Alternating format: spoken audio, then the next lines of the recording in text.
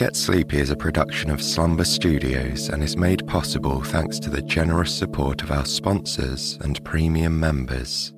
If you'd like to listen ad-free and access weekly bonus episodes, extra long stories, and our entire back catalogue, you can try out Premium free for 7 days by following the link in the episode notes. Now, a quick word from our sponsors. When you need mealtime inspiration, it's worth shopping Kroger, where you'll find over 30,000 mouth-watering choices that excite your inner foodie. And no matter what tasty choice you make, you'll enjoy our everyday low prices, plus extra ways to save, like digital coupons worth over $600 each week. You can also save up to $1 off per gallon at the pump with fuel points. More savings and more inspiring flavors make shopping Kroger worth it every time. Kroger, fresh for everyone. Fuel restrictions apply. Look, Bumble knows you're exhausted by dating. All the, must not take yourself too seriously, and 6'1" since that matters, and what do I even say other than, hey? Well, that's why they're introducing an all-new Bumble, with exciting features to make compatibility easier, starting the chat better, and dating safer. They've changed, so you don't have to. Download the new Bumble now. Hello, and welcome to Get Sleepy, where we listen, we relax, and we get sleepy. My name's Thomas, and I'm your host. Thank you for tuning in. This evening, Simon will be reading to us, and our story was written by Joe. We're about to step back in time and meet one of the most significant figures in British history, Sir Winston Churchill. Prime Minister of Britain during the Second World War, he led the nation from the edge of defeat to momentous victory. Naturally, a great deal has been written about Churchill's political life.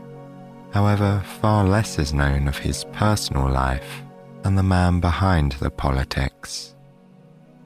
At his country house in Kent, Churchill was a writer, a painter, an animal lover, even a bricklayer. A man who understood the importance of leisure to one's soul. This is the Churchill that we shall meet very soon. But before we begin, let's spend a few moments, as we always do here, relaxing and transitioning into the night. If you haven't already done so, make sure you put any physical distractions to one side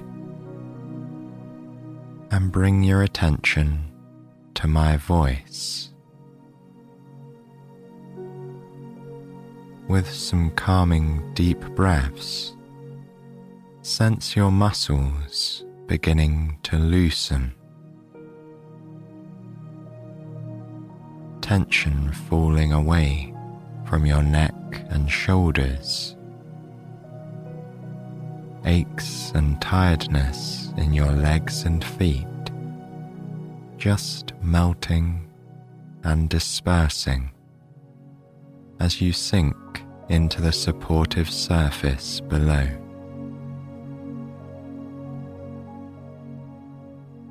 Make sure your jaw is unclenched. This is a place where we tend to unconsciously hold tension.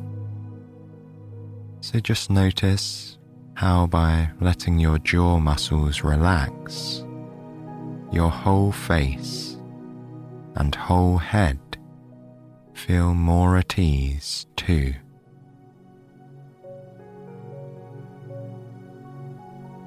If you've got a lot of busy thoughts scuttling about in your mind, reassure yourself that this is quite normal. Many of us tend to do a lot of our thinking when we come to bed. I, for one, am a prime example of this. But of course, it isn't particularly helpful for our sleep. So, as and when those thoughts pop up, just give them a moment of acknowledgement. But then say to them, "Not now." Each time you respond, "Not now," you're letting your mind know that you've seen or heard that thought or reminder, but now is not the time for it to be dealt with. So you can gently let go of the busyness in your mind, and anything important will no doubt resurface tomorrow when you're awake and able to take action. For now, it's time to hear our story. So, with a clearer mind and a little imagination, picture a charming red brick mansion brought to life by soft morning sunlight. This is where our story begins.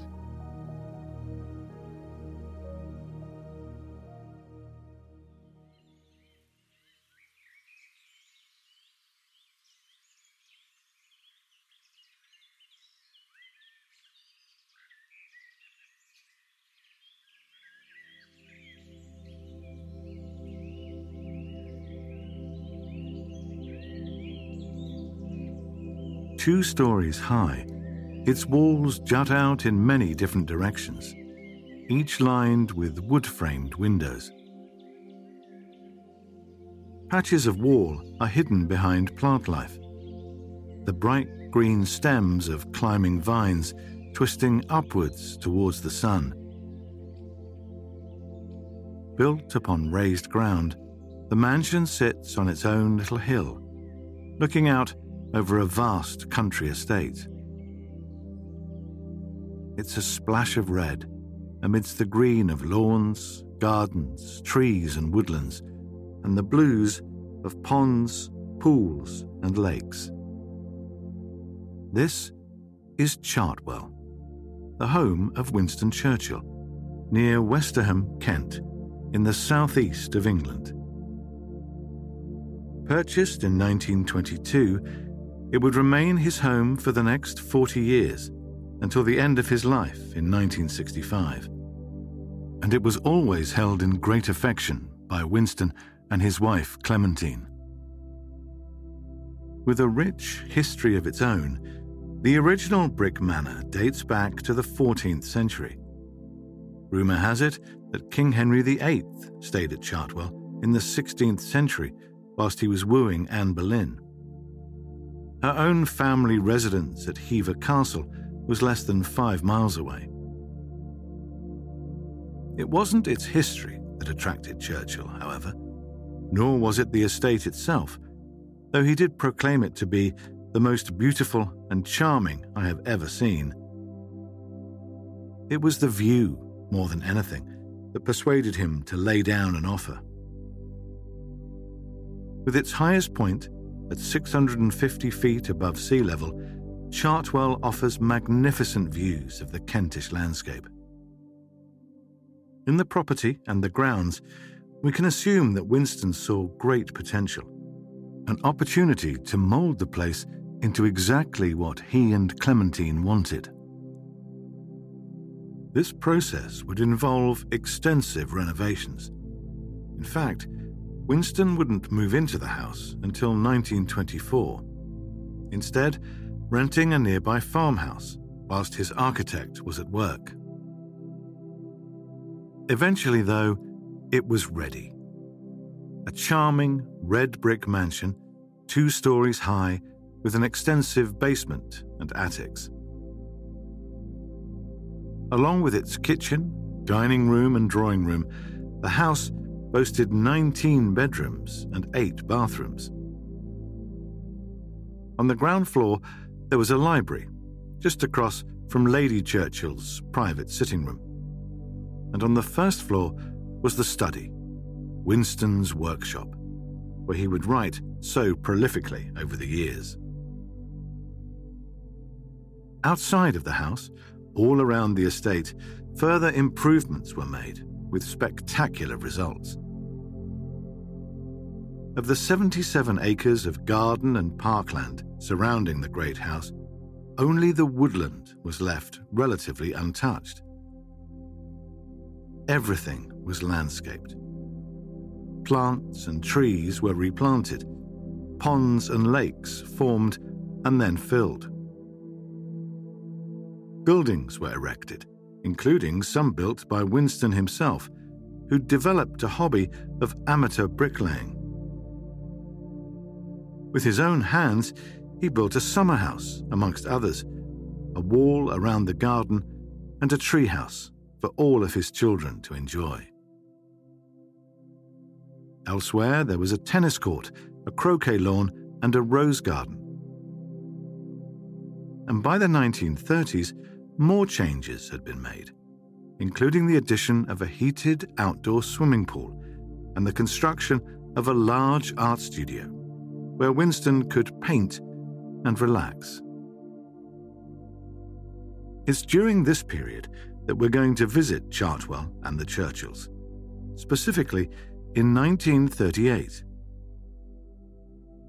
In 2 years' time, Winston Churchill will be appointed as British Prime Minister, and against overwhelming odds, he will lead the charge to victory in the Second World War, living on ever after in the hearts of the British people. Of course, he didn't know that in 1938. In fact, the decade of the 1930s has been labelled as Churchill's wilderness years, a time when he found himself sidelined from much of political life. His party defeated and his popularity low, these must have been difficult times for both Churchills, especially without the foresight of what lay ahead. Still, he likely bore these hardships better than many would have, thanks to that indomitable spirit he was soon to be famous for. And because much of this time would be spent at home, no small consolation for a man who once said that a day away from Chartwell is a day wasted. So, with that in mind, let's step inside the Churchills' beloved home right now, joining the future Prime Minister at the start of his day. A firm believer in routine, Winston wakes at the same time each morning. And, as he does today, he takes a few moments to appreciate the quiet stillness of the hour. The smells of breakfast wafting through the house, and the very room he wakes in. The walls of his bedroom are a creamy shade of white, sprinkled with pictures and photographs set within golden frames. Amongst these, there are portraits of his mother, Jenny, an American and daughter of a wealthy businessman, and his father, Lord Randolph Churchill, British aristocracy and a prominent politician himself in his time. Below this particular portrait is Winston's bed, made of a dark mahogany that perfectly complements its beige, patterned bedsheets. The bed sits upon a gorgeous Kashan rug, a striking mixture of reds, creams, blues and greens. With intricate floral patterns swirling around a central medallion, this rug is perhaps the most opulent item in this charming but simple room. Despite being grandson to the 7th Duke of Marlborough and a direct descendant of the first, Winston, it seems, has rather humble tastes. That's not to say that the room isn't lovely, especially as his manservant enters just after 8 and draws back the long ruby curtains, filling the room with soft daylight. Greeting his employer warmly, he then places a glass of orange juice down on the bedside table and promptly leaves the room. When he returns, 5 minutes later, Winston has propped himself upright against the pillows, with the bed covers pulled up to the waist of his pajamas. Taking his last sip of the sweet, refreshing juice, he smiles at the light beaming through the window. Little cheers his spirits as much as the sight of sunshine through the glass. His eyes, already brighter than they were, sparkle at the sight of the tray carried in his servant's hands. On it, a large white plate displays the first meal of the day, a cooked English breakfast. Once it's set down before him, he pauses to savor the delicious smells wafting up towards him. Then, with knife and fork in hand, he tucks into his food. There's fried eggs with large orange yolks, beside golden sausages and crispy pink bacon. There's even some steak, leftovers from last night's dinner, beside fried red tomatoes and glistening button mushrooms. On a smaller plate, too, Winston has slices of golden toast that he coats with creamy yellow butter. Toasted to perfection, it makes a wonderful crunching sound with each bite. It's a hearty feast, and certainly indulgent. And eaten here in bed, it might be considered a rather lazy start to the day. Of course, for Winston Churchill, it's anything but. The day's newspapers have been placed on the table beside him, and the silver tray has been specially designed, allowing him to work in bed. And so, once his plate is half eaten, he takes the newspaper at the top of the pile and begins reading. This is what he does for some time, poring over the papers, stopping at any important headlines that capture his interest. In between reading, he nibbles the buttery toast and sips from a cup of warm, delicious tea.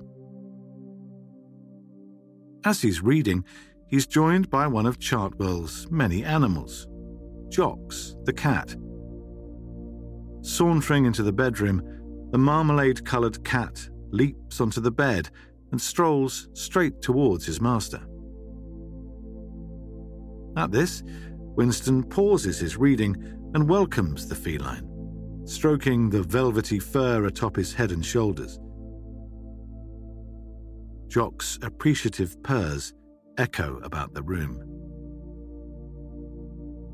This precious moment lasts for a few minutes, until, eventually, the cat retires to the end of the bed, curling up into a tiny orange ball. The manservant returns, bringing with him a fresh teapot and milk, and letters from the post. So, for a while longer, Winston remains in bed, fortified by that warm, milky tea. One after another, he uses a letter opener to tear open the tops of many envelopes. He reads their contents in silence, giving them much thought and consideration. Just after 10 o'clock, his private secretary enters the room. She positions herself at a chair near the bed, behind a desk where a large black typewriter sits ready for action. And for the next half hour, Winston dictates letters to friends, allies, and political leaders in Britain and abroad. Throughout this period, he has been one of the few brave voices warning that war lies ahead. and though sidelined in public, these letters that he writes from the comfort of his bed will do much to gain him the support that he'll later come to depend on. Winston cares deeply about the protection of his country. He is at his most passionate when dictating these letters. His rich and spirited tone fills the small bedroom, resonating above the hum of fingers tapping at the typewriter, until the correspondence for the day is done. Following this, the secretary leaves, and Winston looks to the bedside table. Running a finger over its crowded shelves in 3 tiers, he selects the book he's currently enjoying. It's one of his favorites, The Time Machine by H.G. Wells. Leaning back into his pillow, he sits and reads chapter after chapter, gripped by the words on the page. It isn't until around 11:30 that Winston Churchill is ready to face the world outside his bedroom. He takes a long bath, drawn to exactly 98 degrees, whilst enjoying a cigar and a glass of whiskey. Afterwards, he changes into his clothes. Today, he wears a thin linen suit of navy pinstripe, with a navy bowler hat. It's rather formal homeware by modern standards, though comfortable leisure wear of the time. At age 63, he's grey and balding, and more than a little plump around the waistline, though he has the panache and style of a much younger man. Of course, few men half his age can match his energy, and surely none can compete with his wide selection of hats. Indeed, Winston is a firm believer in preserving energy where he can in order to access it later when it's really needed. Thus, by remaining in bed until the late hours, he can wander through Chartwell with a spring in his step. Once he's taken a few minutes to gaze out from his bedroom window at least, to admire his grounds in the light of day. From here, Winston heads through the adjoining study. Larger and grander than his bedroom, with high, beamed ceilings, this room is beautifully lit by 2 large rectangular windows. Like his bedroom, the study floor is lined with light wooden floorboards, topped by another stunning Persian rug. And here, instead of a bed, sits a beautiful mahogany desk before a bookcase reaching to the ceiling. Opposite the desk is a huge painted landscape, bursting with colour. The scene depicts a grand house standing in the distance. It's situated upon an island of green and surrounded by gorgeous blue-green water. Hanging just above the study's fireplace, this painting is the focal point of the room, a celebration of nature, bringing the outdoors in. Of all the rooms at Chartwell, one could argue that the study is the most important. Though he doesn't yet know it, this will be the room in which Winston will compose those rousing wartime speeches, inspiring hope in millions. At present, the room is mostly used for the writing and dictation of his novels. A diligent author, he will come to write 43 books and 72 volumes over the course of his lifetime. He is currently working on his 12th book, The World Crisis, his 6th-volume account of the First World War. Not right now, though. Writing comes far later on in Winston's day. In fact, he often won't retire here until after dinner, as late as midnight. Then, just as he spends the first few hours of each day working from his bed, he'll spend the last few hours before sleep writing in here. For now, though, he's only passing through, into the hallway and down 2 flights of stairs before arriving in the dining room. This is a wonderful room, and a little more modern than the rest of the house. At its centre, upon a beige Hessian rug, is a large, round table of weathered oak. The chairs around it are upholstered in a creamy fabric, boasting a pattern of stunning white lilies. The leaves of these flowers are a vivid shade of emerald, an eye-catching colour that matches the room's many emerald curtains. The highlight of the dining room, though, it has to be said, are the 5 arched windows, stretching from floor to ceiling. Welcoming natural light into the room, they also offer anyone at the table a view of the Kentish countryside for miles around. Seated already at the table is Clementine, or Clemmy, as Winston affectionately calls her. He greets her, as he always does, with a kiss, before sitting down beside her. Together they eat lunch, a 3-course meal, with claret for Clementine and champagne for Winston. There's soup for starters, a selection of meats, breads and cheeses for the main course, and fruit salad for dessert. Winston is particularly fond of tinned mandarin orange. Lunchtime is the couple's first encounter of the day, and so they have much to discuss. Topics include the affairs of the house and garden, from the Churchill's children and their pursuits away from home to the many goldfish who reside in Chartwell's Pond. Political matters are also debated. Indeed, it will be said years later that Clementine Churchill was her husband's most influential political advisor, his secret weapon through the trying times that, as of now, still lay ahead. After lunch, Winston heads out into the grounds, his wife by his side. Together they walk through the antique door at the building's entrance, pausing for a moment on the terrace to admire the view.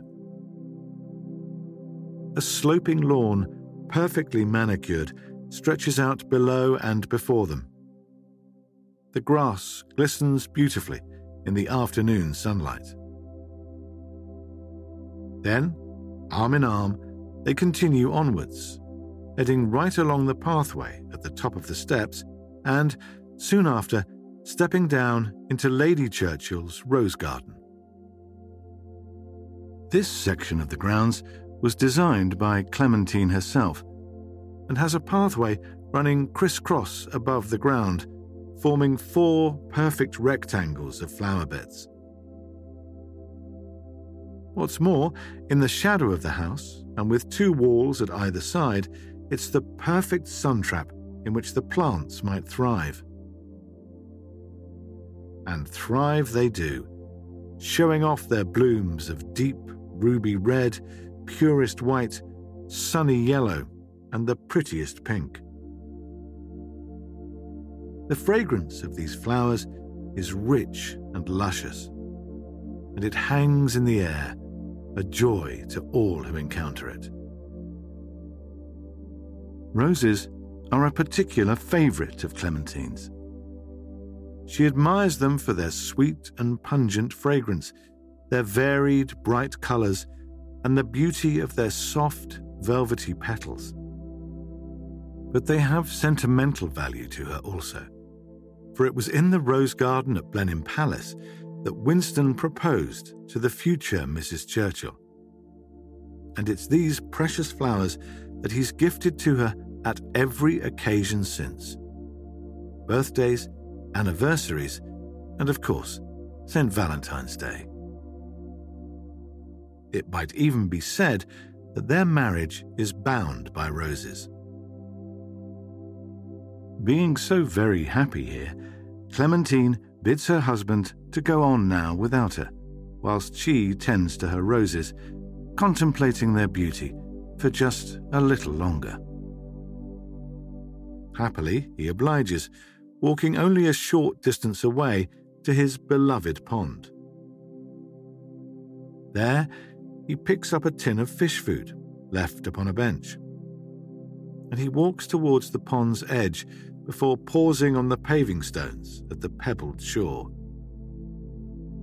Then he opens the tin, pulls out a spoon, and begins calling to his fish, greeting them warmly as his little darlings. These darlings, as he calls them, are a species of golden orf. The pond is home to 1,000 of them in total. Torpedo-shaped, in varying sizes, they swim about the water in groups. In striking colours of yellow and orange with sides of iridescent silver, they are easily visible in the pond. They zigzag their way through the turquoise water, beaming like rays of underwater sunlight. Right now, these fish are even more visible, seemingly responding to their master's greeting. Gliding towards the pond's shallow edge, they rise to the surface in search of the fish food, lovingly scattered about the water. For a few minutes, Winston simply watches and admires them.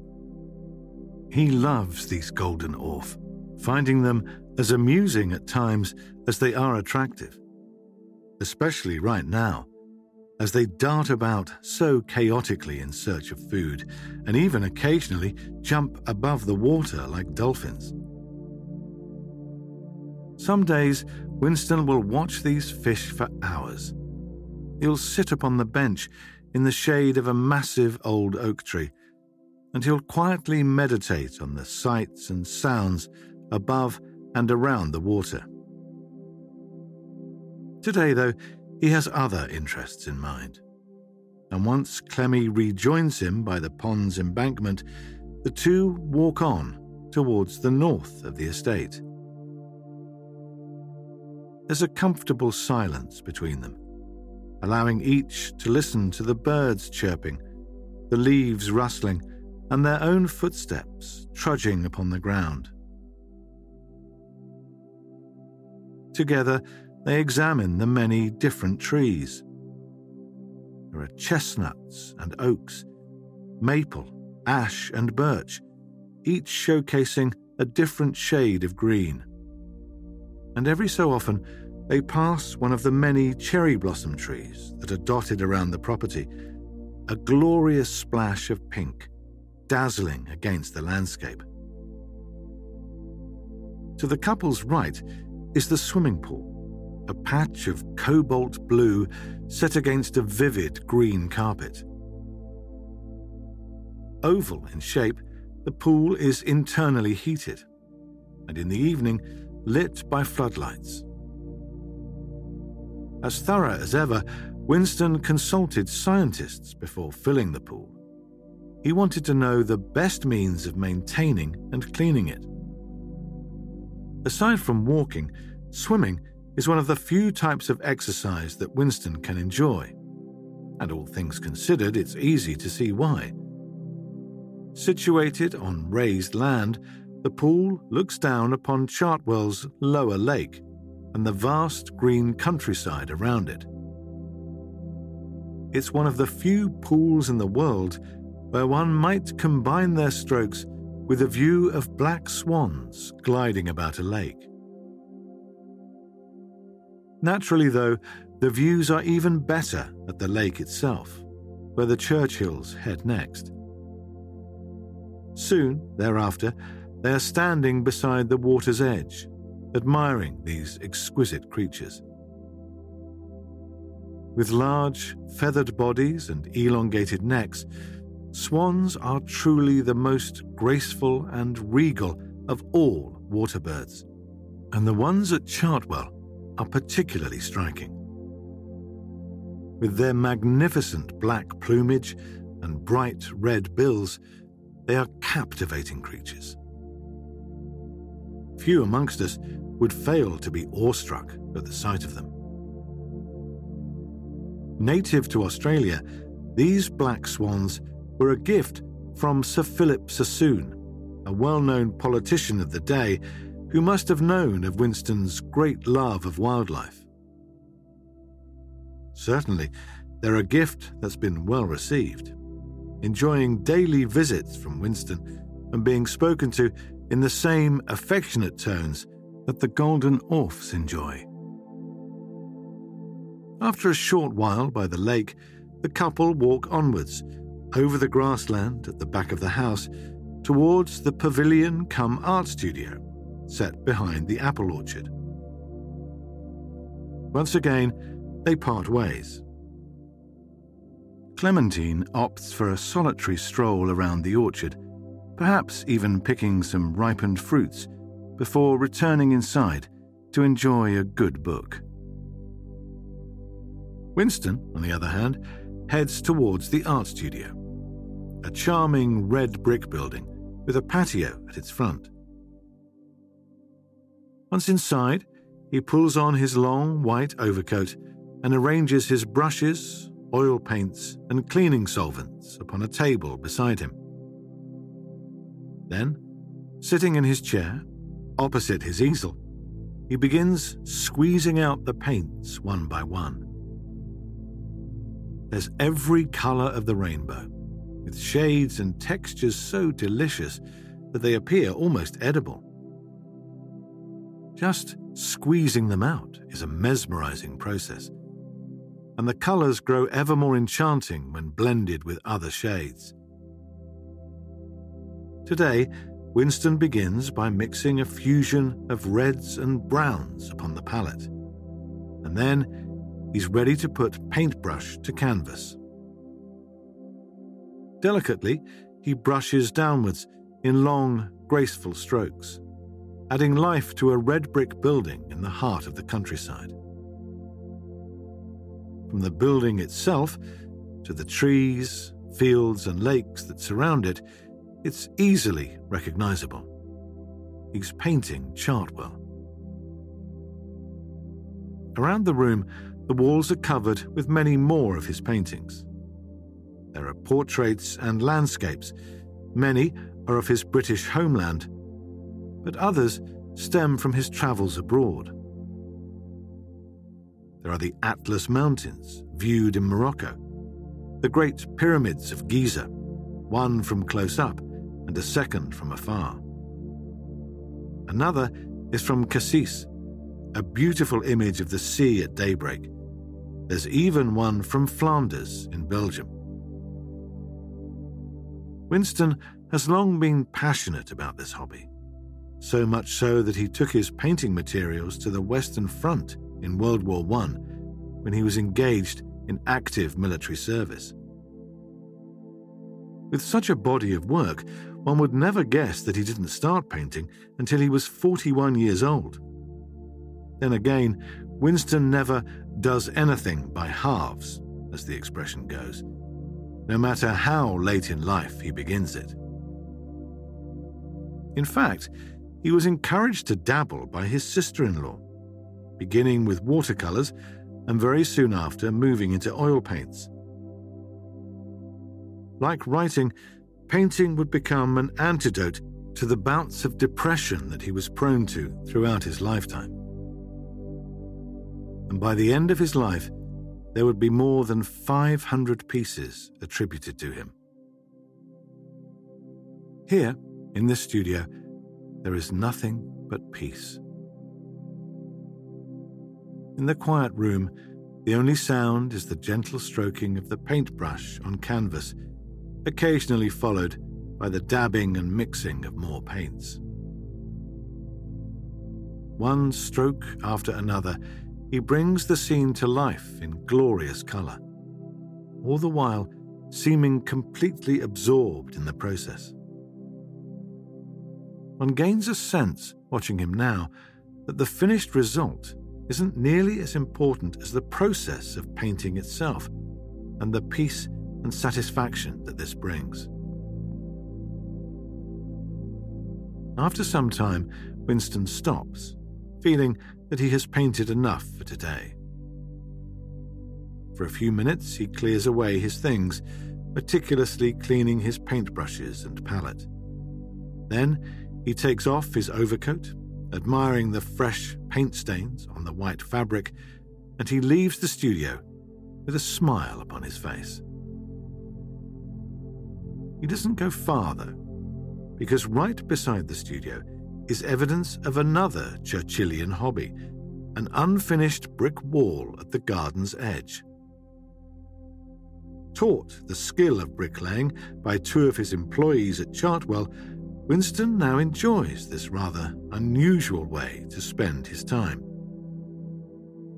He finds that this kind of physical exertion nicely balances out the mental effort required when writing. And in fact, he is known to have set himself a target at times of 200 bricks and 2,000 words a day. Ready for use, in front of the wall, are cement, bricks, and a silver trowel to lay them with. And so, with his smile remaining, he picks up the trowel and pushes it into the cement, before laying it down upon a bare section of wall. He pulls the trowel over its surface, smoothing out the brown, sludgy cement. It's an action not unlike that of the paintbrush sweeping across canvas, and the resulting sounds are equally pleasing to the ear. Carefully, then, he takes a single brick and places it down an inch away from its neighbour. He presses it down with his hands, ensuring that it sinks into the cement, and he taps at its surface with the trowel. 3 times, for good measure. Lastly, he refills the trowel and pours more cement into the space between the bricks, and he scrapes off the excess, smoothing it down before repeating the whole process again. He continues until around 4 o'clock, when he sets down his tools and begins walking back towards the house. Like his wife, he walks through the orchard, enjoying the sweet fragrance of ripened apples. There are many types of apples grown here: Bramley and Pippin, Sunset, and Duchess's favourite. He pauses beneath a large Bramley tree, casting his eyes over the fruit. One particular apple hangs upon a nearby branch, its skin a mixture of reds, greens, and yellows, so lovely that it seems more like a watercolour painting of an apple than the thing itself. Real, though, it is.